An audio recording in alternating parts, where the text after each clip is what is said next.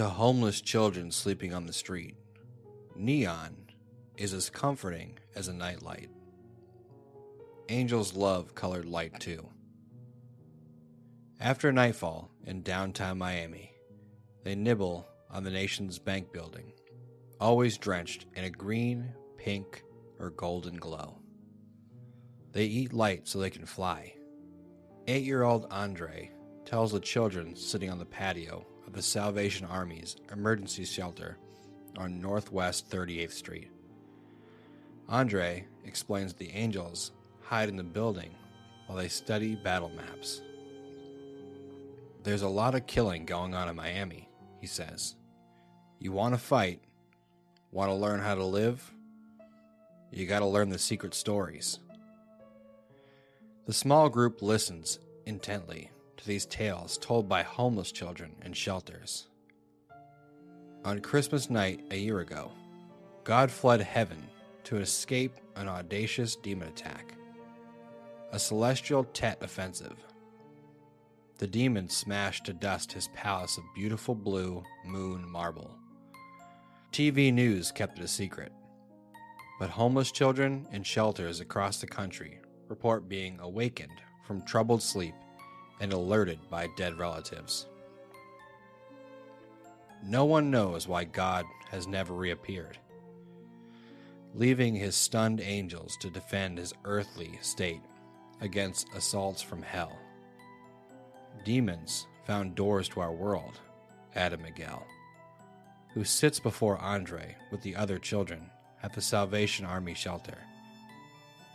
The demons' gateway from hell include abandoned refrigerators, mirrors, ghost towns, and Jeep Cherokees with tinted or black windows.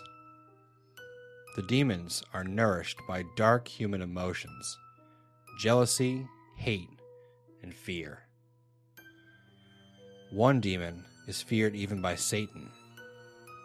In Miami shelters, children know her by two names, Bloody Mary and La Llorona.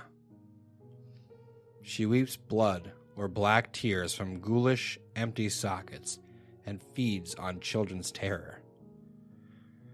When a child is killed accidentally in gang crossfire or is murdered, she croons with joy. If you wake at night and see her, a 10-year-old said softly, her clothes be blowing back, even in a room where there is no wind, and you know she's marked you for killing.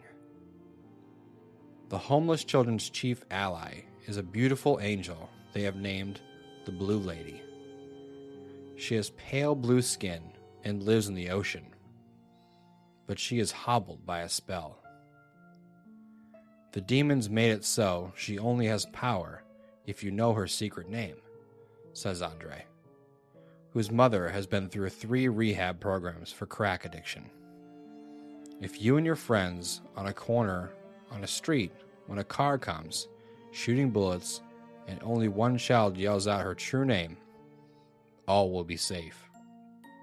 Even if bullets are tearing your skin, the Blue Lady makes them all fall to the ground. She can talk to us, even without her name. A blonde 6-year-old with a bruise above his eye, swollen huge as a ruby egg and laced with black stitches, nods his head in affirmation. I've seen her, he murmurs. A rustle of whispered, me too's, rippled through the small circle of initiates.